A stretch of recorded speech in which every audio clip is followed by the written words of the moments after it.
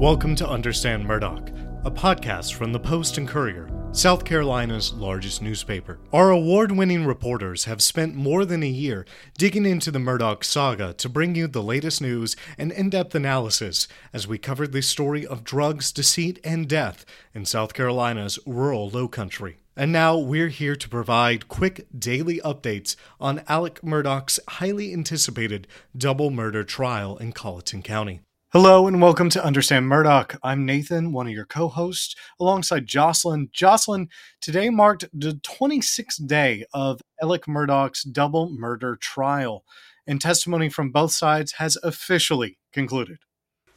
That's right. Jurors will soon decide Alec's fate. We've still got quite a few steps to get through before deliberations begin, which we'll explain in a bit. But first, can you walk us through what happened today inside the courtroom? Sure. So the entirety of today was spent listening to what's known as the state's reply case. Can you explain what that is?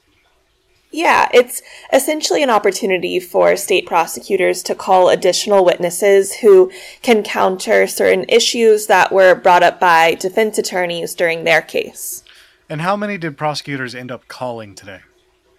They called 6 reply witnesses, 5 of whom had already testified in this trial, and defense attorneys weren't too pleased about that.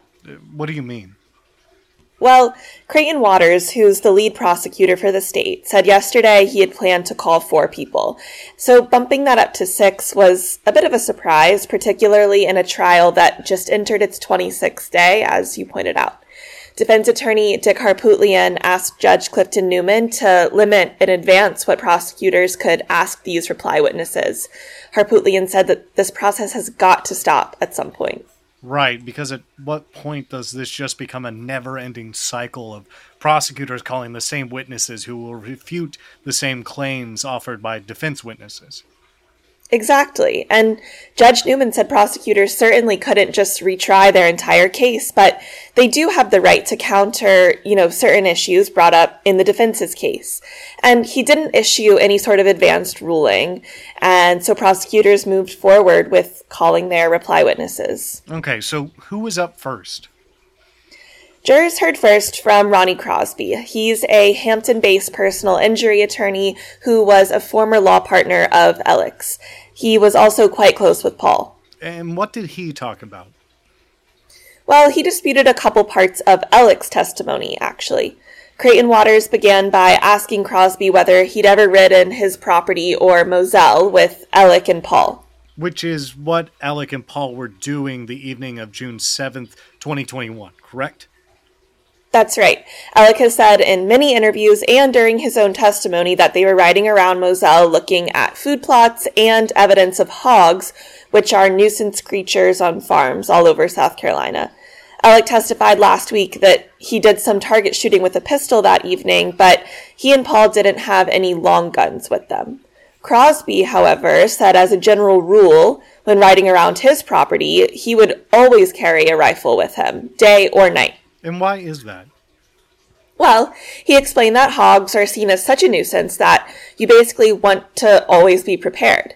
Hogs are often spotted at night, but he'll carry a rifle with him any time of day just in case he sees one. And rifles, like the .300 Blackout rifle that Maggie was killed with, are most commonly used for hunting hogs. Didn't prosecutors also ask Crosby about the 2019 boat crash case? They did, and just as a reminder, this is the case in which Paul was charged with drunkenly driving his family's boat when it crashed and killed 19-year-old Mallory Beach and injured several others.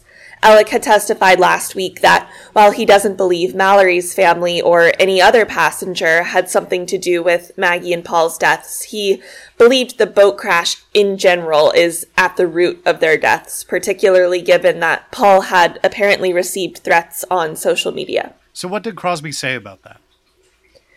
Well, prosecutors asked him whether Alec had ever told Crosby his theory that the boat crash had something to do with Maggie and Paul dying, and Crosby said no, that he hadn't heard him say that until last week. Did defense attorneys cross-examine him? Yes, Dick Harpootlian did, and things between him and Crosby got pretty heated. What do you mean? Well, Harpootlian brought up that Alec had admitted to stealing millions of dollars from the law firm where he and Crosby worked, and Crosby said he's had to borrow money to help pay back those debts. And this is a process that's actually still going on a year and a half later. So Harpootlian implied that Crosby was still very angry with Alec and that his testimony today was influenced by those feelings. How did Crosby react to that? He seemed pretty upset. He said that's absolutely not true and that he takes his integrity very seriously and he'd never lie on the stand. Okay, and who took the stand next? That would be Dr. Ellen Reamer. She's a pathologist at the Medical University of South Carolina who was asked by the coroner to perform autopsies on Maggie and Paul. And she basically refuted the testimony offered by the defense's expert pathologist, who we heard from yesterday. Right. Can you explain to us their main disagreement? Yeah, it all comes back to the second gunshot wound Paul suffered, which both experts agree was immediately fatal. But their opinions differ in terms of the projectile's direction and path. Yeah, the defense expert testified Paul suffered a contact gunshot wound to the top of his head at a downward angle. Exactly, and Dr. Reamer believes the projectile traveled at an upward angle, striking his left shoulder first before entering his neck and exiting the top of his head. She believes that if Paul had suffered this contact gunshot wound, his entire head would have essentially exploded due to such a high amount of pressure and gas from that shot. But much of his face was actually left intact.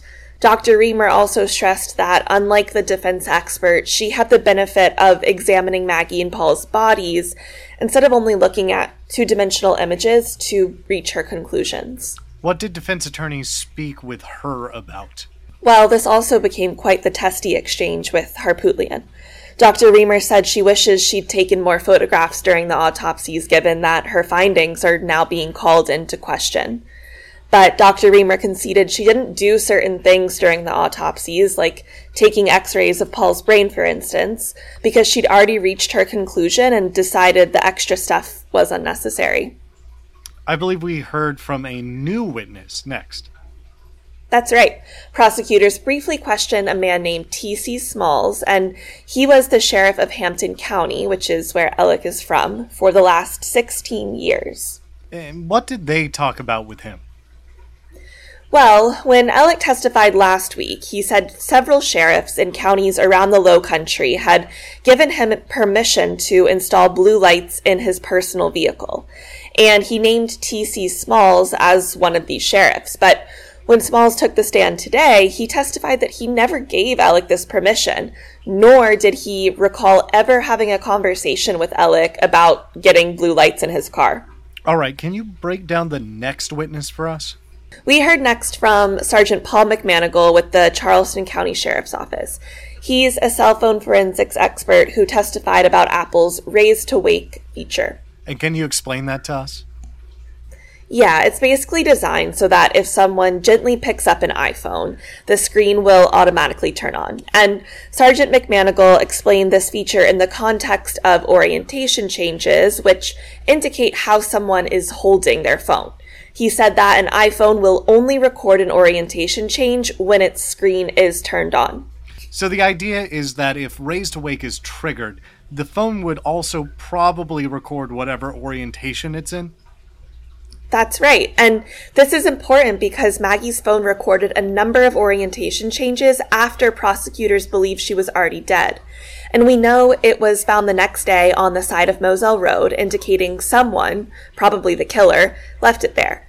Defense attorneys used the orientation changes recorded on her phone to hypothesize that Alec couldn't have been the killer, based on the fact his phone data places him inside the main residence at the time they believe her phone was tossed. And what did the sergeant say about Raise to Wake? Well, prosecutors asked him to perform a series of tests using the same make and model of Maggie's iPhone to try and determine whether it would have recorded an orientation change had it been tossed from the window of a car. Remember that prosecutors' theory is that Alec threw her phone from the car as he drove to his parents' house in Alameda the night of the killings. And what did his testing conclude? Sergeant McManigal said that 9 times out of 10, if the phone was thrown like a frisbee, its screen wouldn't turn on and therefore would not record an orientation change. And how did defense attorneys respond to this? Well, defense attorney Philip Barber established that McManigal didn't film any of his experiments, nor did he measure how fast he was moving the phone to try and determine some type of speed threshold to trigger the raise to wake feature. Barber attacked McManigal's credibility and expertise and the accuracy of his experiments given the apparent lack of documentation. All right, moving on to the 5th reply witness. Can you tell us about him? Sure. So that would be Mark Ball, another Hampton trial attorney who was Alec's former law partner. And his testimony today was quite similar to Crosby's. In what way? Well, Ball said he's never known Alec to practice target shooting with a pistol, which is what Alec claimed he did with Paul on the day of the killings. And Ball has shot hogs many times on his own property at all times of the day.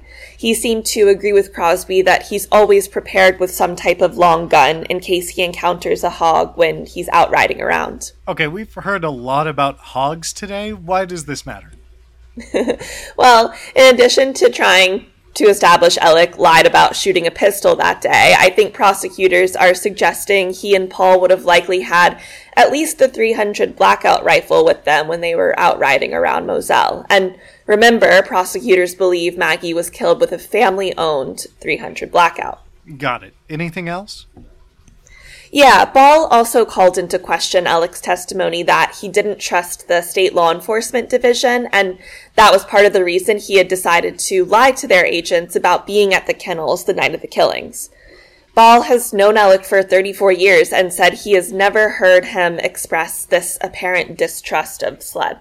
Okay, tell us about the last witness. Okay, that would be Kenneth Kinsey. He's a sheriff's deputy in Orangeburg County and a crime scene expert. The Attorney General's office hired him to review this case. Speaking of that, the Attorney General himself questioned Kinsey, didn't he? Yeah, that's right. Alan Wilson asked Kinsey about testimony offered by a few of the expert witnesses called by the defense. Can you remind us what they concluded? Yeah, so one of them determined Maggie's shooter was between 5'2" and 5'4", so quite short, especially compared to Alec, who is 6'4". They also believe Paul suffered a contact gunshot wound to his head and that 2 people, not 1, carried out the killings. And did Kinsey agree with any of this? No. He said a 6'4" person could have easily shot from the same angle as a 5'4" person simply by backing up to add some distance between them and their target. And like Dr. Reamer, Kinsey said that if Paul had suffered a contact gunshot wound, his facial features would have entirely disappeared, whereas Paul's were mostly intact. The defense experts also seemed to suggest that the shooter was inside the feed room when they shot Paul this way. But Kinsey and Wilson acted out this scenario using a courtroom door, and they showed how unlikely it would be for the shooter to have squeezed past Paul as he stumbled through the doorway and then shot him in his head. All right, that was a lot to learn from those 6 witnesses. I know we spoke yesterday about a juror trip to Moselle. Is that still happening? Yeah, jurors will do that first thing tomorrow morning. Judge Newman explained that they won't be allowed to talk to anyone during the viewing, and if they have any questions, they're only allowed to ask him. Jocelyn, I have to ask. How close are we to deliberations?